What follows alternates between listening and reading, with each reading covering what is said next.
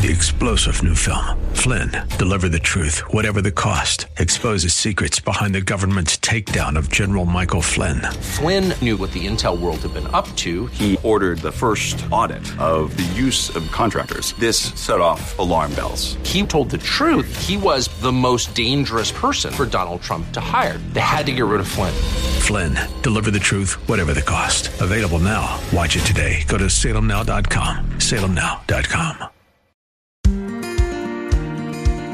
Pastor Keith Crosby of Hillside Church. For he is a servant of God, an avenger who carries out God's wrath on the wrongdoer, even imperfect government. 1 Peter 2:13 through 16. Be subject for the Lord's sake to every human institution, whether it be to the emperor as supreme or to governors as sent by him to punish those who do evil and to praise those who do good. For this is the will of God, that by doing good you should put to silence the ignorance of foolish people.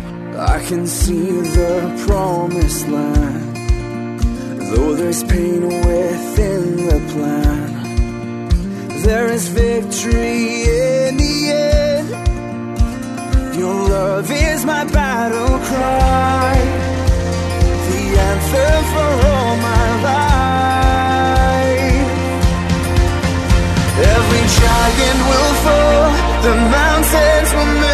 Every chain of the past you've broken into. All the fear of the lies, we're singing the truth, that nothing is impossible with you. Oh, nothing is impossible. Hello and welcome to the Grace to Live radio broadcast with Keith Crosby, Senior Pastor here at Hillside Church in San Jose, California. We are so blessed that you've chosen to spend time with us on the program today. And as always, we would like to encourage you to follow along with us in your Bibles if you can. On today's broadcast, Pastor Keith continues with his Family Matters teaching series. So if you have your Bibles, please follow along with us as we hear Pastor Keith's message, It Takes a Marriage. You're going to have to choose between me and Jesus. And she's like, well, it's not you or Jesus, it's you and Jesus, and I love you and nothing has changed. And, I want us to be together forever. But as she grew in grace and as she stopped doing certain things that she used to do, things that he still wanted to do, he said, it's really this. You need to turn your back on God and embrace me. And if you won't do that, I'm going to get rid of you. And she goes, I do not want a divorce. He goes, I do. And so he got rid of her. Abandonment by an unbeliever. There's a lady I knew in Los Angeles who's gone to be with the Lord, whose name was Mo. That was her nickname. And her husband was a career military officer, United States Navy, pretty well up the chain of command. She comes to Christ. He doesn't like it. He doesn't want to divorce her because he doesn't want to lose his pension. Because the Navy at that time would divide the pension between her and him. So he stays with her, and he ignores her, and he mistreats her. Finally, he moves her to L.A., moves her within a mile of the church that we attended, and she's thrilled. They buy a place, and he says, here, you're a mile from this church and this pastor that you like. And so there. And she's thinking, man, maybe he's going to change. He says, here's the house key, here are the car keys. I'm going back to the East Coast. You're on your own. For the next 5 to 7 years, she reached out to him and she tried to go see him and tried to get him to come to see her and this, that, and the other. And finally she comes to, we had a large counseling department at that church, and she comes to one of the pastors and says, I've been working, and she told the story. And he said, for 5 years, 6 years, 7 years, I've been trying to woo and win him back. And she goes, I think the time has come for divorce because he's pretty much abandoned me out here. And the pastor said, you know what? I think you're right. He goes, we never counsel divorce because we always have hope that where there's Christ, there could be divine intervention. And he said, but in this case, I think it would meet the standard of being abandoned by an unbeliever. And so got a divorce. Now, she went through a process, and you don't see the process in America so much anymore. She went to the elders of her church, got advice. Nowadays, people go to the people they know, hopefully people that will affirm them, ask for advice, and after they've decided, then they let the elders know, by the way, I'm doing this, I'm doing that, I'm getting a divorce. But in this case, she did. She went to the pastor, went to the elders, they helped her, they provided for her financially, every kind of thing, and she ultimately got a divorce. That is abandonment by an unbeliever. The third ground of divorce is less clear. And this is where we have to be careful. It is implicit in the text. These two previous grounds were explicit. They're spelled out. But if we turn our Bibles to Romans chapter 13, 1 through 4, and also put our finger in 1 Peter 2, 13 through 16, we find implicit grounds for divorce. And I will read this to you and try to walk you through it and explain this to you, okay? In Romans 13, what's Romans 13 about? It's about a relationship with the government, right? Romans 13, let every person be subject to governing authorities, for there is no authority except from God, and those that exist have been instituted by God. Okay, so Paul's writing. Who's the head of the government in Paul's time? Anybody know? Nero, okay? Not Donald Trump and not Barack Obama. Nero. Whole different league, right? Okay? And he says, if you do what is good, you will receive his approval, for he is God's servant for your good. But if you do wrong, be afraid, for he does not bear the sword in vain. For he is a servant of God, an avenger who carries out God's wrath on the wrongdoer. All right? Government is there to maintain order, to enforce the law, even imperfect government. 1 Peter 2, 13 through 16. Be subject for the Lord's sake to every human institution, whether it be to the emperor as supreme or to governors as sent by him to punish those who do evil and to praise those who do good. For this is the will of God, that by doing good you should put to silence the ignorance of foolish people. Live as people who are free, not using your freedom as a cover-up for evil, but living as servants of God. Okay, how does that relate to divorce? I mean, there's no mention of divorce there in the text, is there? Let me give you an application. And believe it or not, over the last 18 years, I've dealt with both kinds. I've had a man come to me who was being beaten by his wife, and I've had a woman come to me who was being beaten by her husband, okay? What do? You do two things. A, you pick up the phone, you dial 911. You call the police, and they remove the offending party. Sometimes it gets messy. Or there are people, there are problems, and ministry is messy. Second thing you do is you notify the elders of your church. Again, this goes against most 21st century American society, the elders would be the last resort, but that really is a problem of other proportions. The police removes the person and puts him or her under lock and key. 2 or 3 things happen, and you go to the elders of the church, you explain what's going on, and they help you. They try to put you and him and her back together again, talk through it. Maybe the person repents, maybe they're a believer, and maybe they come to repentance, and that's great. But what happens most of the time is they abandon the believing spouse, okay? And the elders of the church and the church family walk arm in arm with him or her through the crisis, and you let God work it out through his providence. And no, it's not going to get fixed in a week or 2 or 4 or 6. But this is implicit in the text. Explicit adultery, abandonment by an unbeliever, physical abuse, endangering the children, the husband, the wife, the spouse, whoever it is. And the government intervenes when you call the police. And let me tell you, as a pastor, I'm required to call the police, okay? It varies from state to state. I think in California I'm required. And frankly, and I say this tongue-in-cheek, but almost in all seriousness, better they get a hold of you than me if you're doing violence to your spouse, okay? There's no mention of divorce here, but the principle is this. Let the government separate them and let the unbeliever abandon the believer. Give God a chance to work. The problem is with you and me and other people is whatever situation or circumstance we fall into, we seldom give God a chance to work. And we just react instead of respond. We have this reflexive reaction. But we need to have a deliberate, God-glorifying, Christ-proclaiming, spiritually growing response, And what will happen is God will work if you allow him. It's not always easy, but difficult doesn't mean impossible. So there are grounds for divorce. Marriage is permanent. There are 3 grounds that I can exegete, that I can read out of the Scripture, not read into the Scripture, the culture. Immorality, abandonment by an unbeliever, breaking the law through an act of violence and endangering the safety and well-being of the family. And that involves intervention by the government and by the church family. It's not done off in a corner. It's hard, but this is God's way. This is God's will. And God's will is perfect, and he doesn't make mistakes. And it's hard. I get it. Let me tell you, I get it. Before I came, the first 10 years of my ministry, 40% of my time was spent counseling. I minored in counseling in seminary. And so premarital, marital crisis, whatever it was, and I spent a lot of years studying this and doing this. And it's never easy, but you'd be surprised how often these things turn out well. The worst case I ever had was a man and a woman came to me, and the woman wanted a divorce because she was pregnant by another man. She'd gotten a sexually transmitted disease, and she wanted me to tell her kids that she was going to walk away from them and him, but it would be all right. And I'm just like, and they weren't from my church. I used to get referrals outside of my church. And I was like, oh, I can't do that. I can't do that. I can't do that. And I started walking them through the will of God and the Word of God. The husband wanted to forgive her and to keep her, and she wanted to go and live with this guy over here. I remember leaving the room that day thinking, there is no way this knot is going to get untied. I mean, there's no way to solve this problem. She's too hard-hearted, too stubborn. You know what happened? She came to her senses. She repented. They got back together again. He adopted the child of this other man that his wife was carrying after the child was born.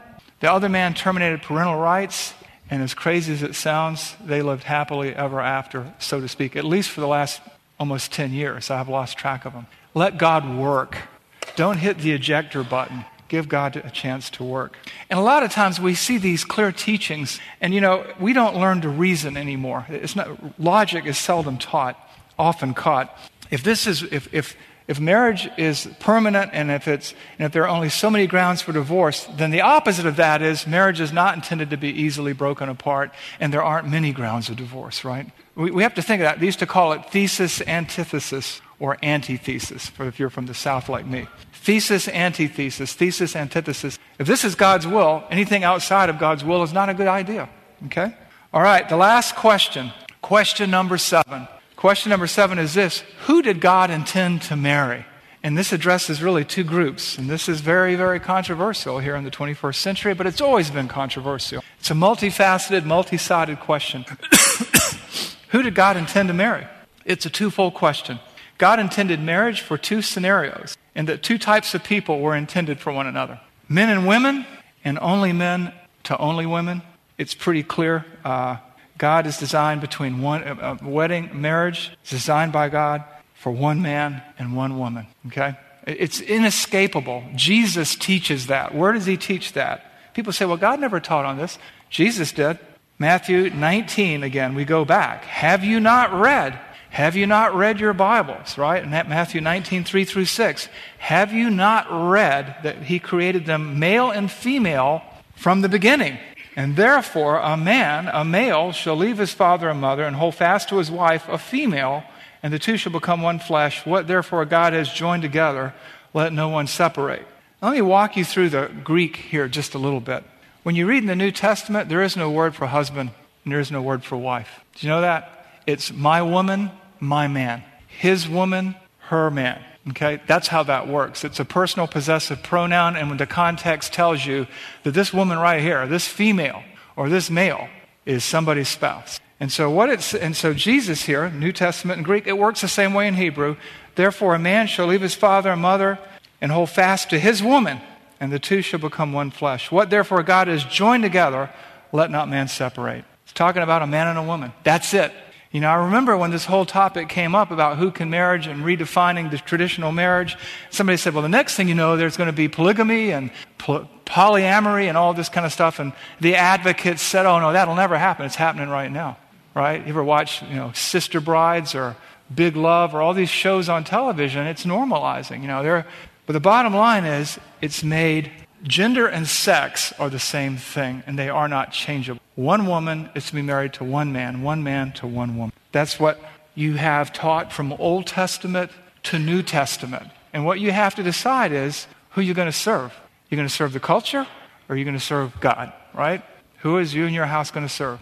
And if you say, well, that's culturally dated and this, that, and the other, now you have to decide, okay, inspiration of Scripture really doesn't work anymore. And now that I'm the final arbiter of what is true, or at least the culture is, what other parts of the Bible do I choose not to believe? Because if it's wrong there, it might as well be wrong everywhere else. You just don't get to pick and choose. It's not about you, it's about God. He's the master, we're the servant. He's the creator, we're the created. And he made marriage for one man and one woman. Not one man and three women, not two women and five men. It's not it. It's not polygamy. It's not polyamorism. It's not homosexual. And you say, well, there's polygamy in the Bible. There's murder in the Bible. You have narratives that describe murder. It's not an endorsement. It's a newspaper headline. And so You really just have to decide, are you in or out? Are you a Christian so long as it suits you? And then when you're called to do something you don't like or something that's going to invite you're going to be persecuted, particularly in this neck of the woods. You've got to decide who you're going to serve. Okay, second group. And these are all common sense. Just read it. Just read the text. And don't read it with blinders on or your fingers in your ear. Second group. Christian marries Christian. Christian dates Christian. I can't tell you how many times, well, God gave me this person. Are they a believer? No, then he didn't give them to you. Well, I think it's the will of God. Well, I don't. Well, God told me it was. Well, God told me it wasn't. I can't tell you how many times somebody will come to me and say, well, God has told me to do this. And I'm like, really? Well, tell me specifically what he called you to. Because, in the Bible, when God called Jonah to do what he didn't want to do, he told him specifically. When God called Isaiah, he called him to a specific ministry and a specific action. When God called Amos, he knew exactly what he was going to do. When God called Jeremiah, he knew exactly what he was going to do. He wasn't going to wait and pray for 5 years and figure it out. God told him, well, of course, we always like to say, well, Abraham was the progenitor of the Messiah. He's not normative. Don't base your life on Abraham. Base it on the whole counsel of Scripture. And when God calls you to something, he calls you very specifically. And he has called believers not to date unbelievers under any and all circumstances. And he has called believers not to marry unbelievers under any and all circumstances. Where does it say that? Anybody know? 2 Corinthians chapter 2, verses 14 through 18.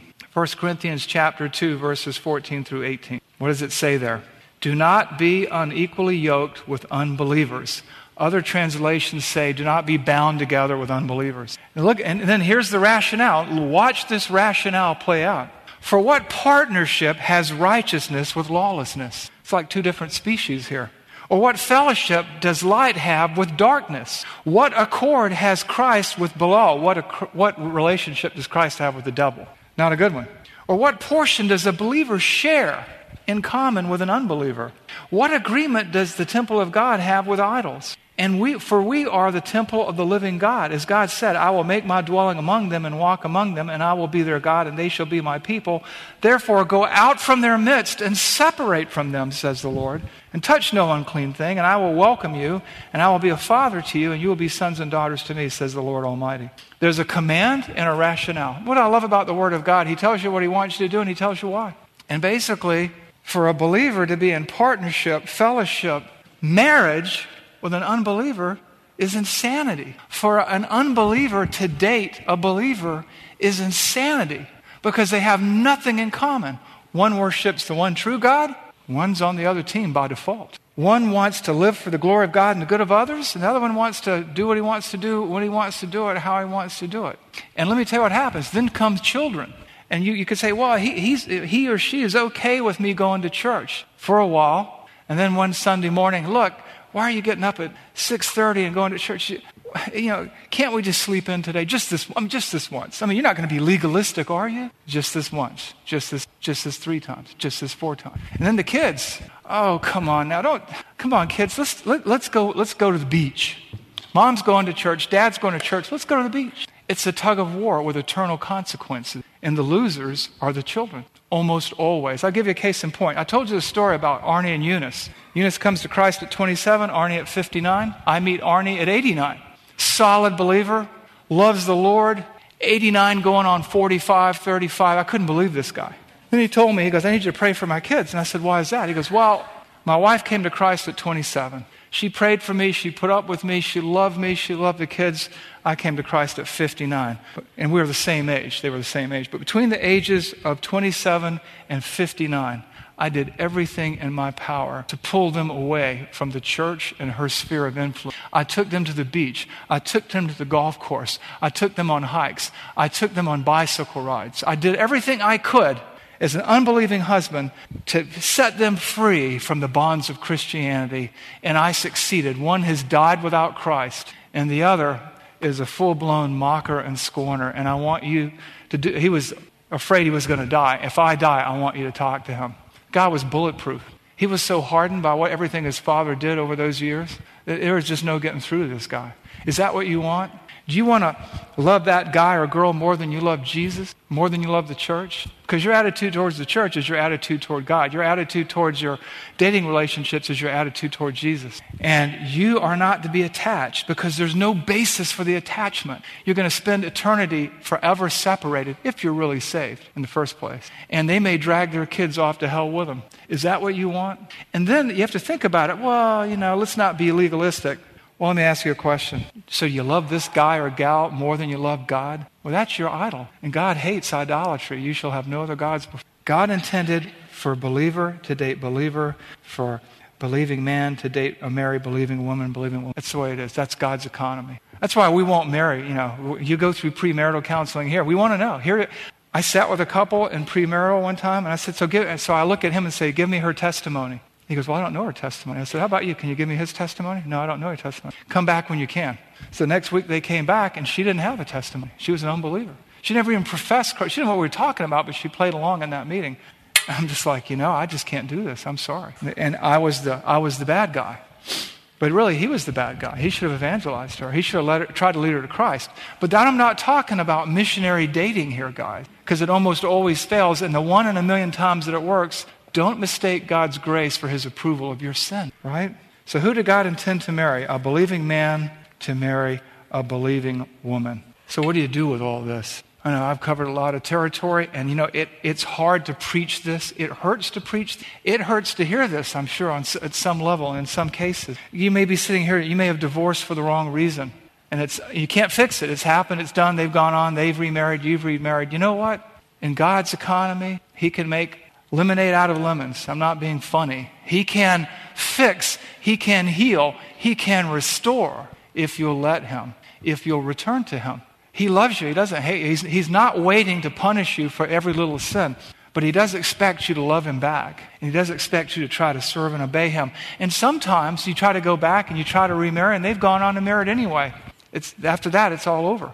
Or maybe you were unsaved when you got the divorce. Well, you're 2 Corinthians 5:17. If anyone is in Christ, they are new creations. Old things have passed away. All things have become new. You're free to marry. But the bottom line is, it hurts, but God is there. And God is bigger than your hurt and my hurt. I just want you to know that. I'm not preaching all this. This is for you and your children and your grandchildren and your friends and your neighbors and the person in the cubicle next to you who may be going through a difficulty, and you can teach them what you've learned. You can encourage them. You can guide them. You can try to shepherd them. You can try to help them. You may be sitting 5 years from now walking arm in arm with somebody who's about to make the mistake you made 30 years ago, 40 years ago, and say, look, trust me, you don't want to do this, okay? Or here's what happened with me. Here's what, if you thought about this, have you thought about that? Have you been there in God's Word? You know what I'm saying? So that's number one. Number two, re-examine your beliefs in light of God's Word, which is God's will and testament, right? What? Don't say, well, Pastor, that's just your interpretation. Well, give me another one. What do the words say? What do they mean? And sometimes we hear things and we say, well, there should be warnings. I need to have a safe place, a safe zone. The Bible is a very unsafe place to go because it challenges our thinkings and it shows us where we need to change, and change is often painful. So understand Christ's view on marriage and embrace it. Number three, see marriage as God sees marriage, permanent. You just can't up and quit when the going gets tough. You just can't do it. Lives are at stake. Marriage is the most powerful evangelistic tool that your children will be subjected to, that your neighbors will see. And sometimes God uses it to, you're sitting here, change this man, or change this woman, and he changes you. And you were the problem all along. You just didn't know. Next, ask yourself as you struggle in marriage and as you struggle with dating non-Christians, how big is my God? Do I think the plans he's got for me are better than the ones I can cook up for me? Who am I going to trust? God or me? And last and not least, remind yourself that we are to live lives of worship, and worshiping God involves trusting God and conforming our will to his. And while that is very, very difficult sometimes, difficult does not mean, because with God, all things. This is tough stuff, guys, but it's foundational to the health of this church, to the health of our families, and to the health of our marriages.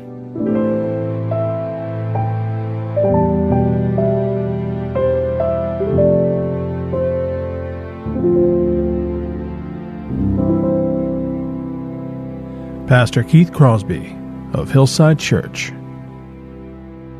We so very much want to thank you for taking the time to join us today to study God's Word. And it's important that we let you know that we feel so blessed that you join us here each day on the program. Please remember, Pastor Keith and the staff here at Hillside Church would love to hear from you. So please take a moment to drop us a line or shoot us an email to let us know how we can be praying for you. Here's how you can contact us. The church mailing address is 545 Hillsdale Avenue in San Jose, California, 95136. The church office telephone line is area code 408-269-4782.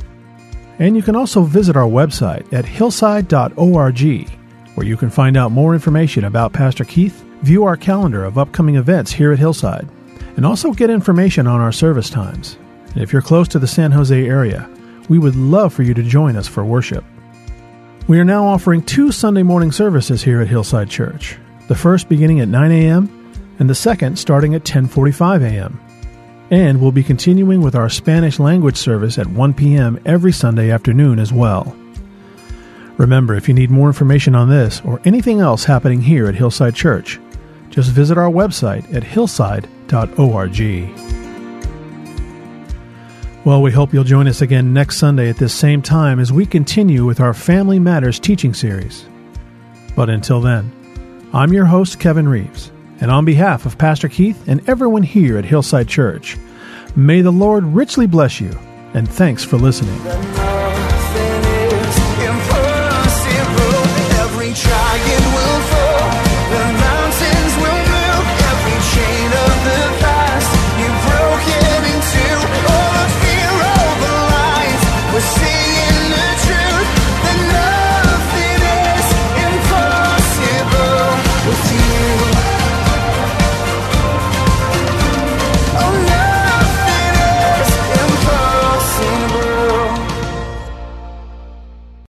Three-star General Michael J. Flynn, head of the Pentagon Intelligence Agency, knew all the government's dirty secrets. He was one of the most respected generals in the military. Flynn knew what the intel world had been up to. He understood its funding. He ordered the first audit of the use of contractors. This set off alarm bells.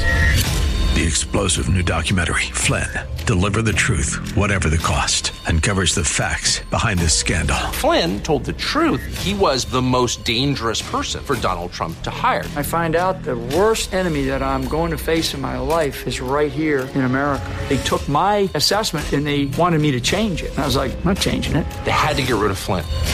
With in-depth interviews, archival footage, and never-before-seen personal records of the man behind the headlines. I just felt like I was drowning. Flynn, Deliver the Truth, Whatever the Cost. Available now. Watch it today. Go to salemnow.com. salemnow.com.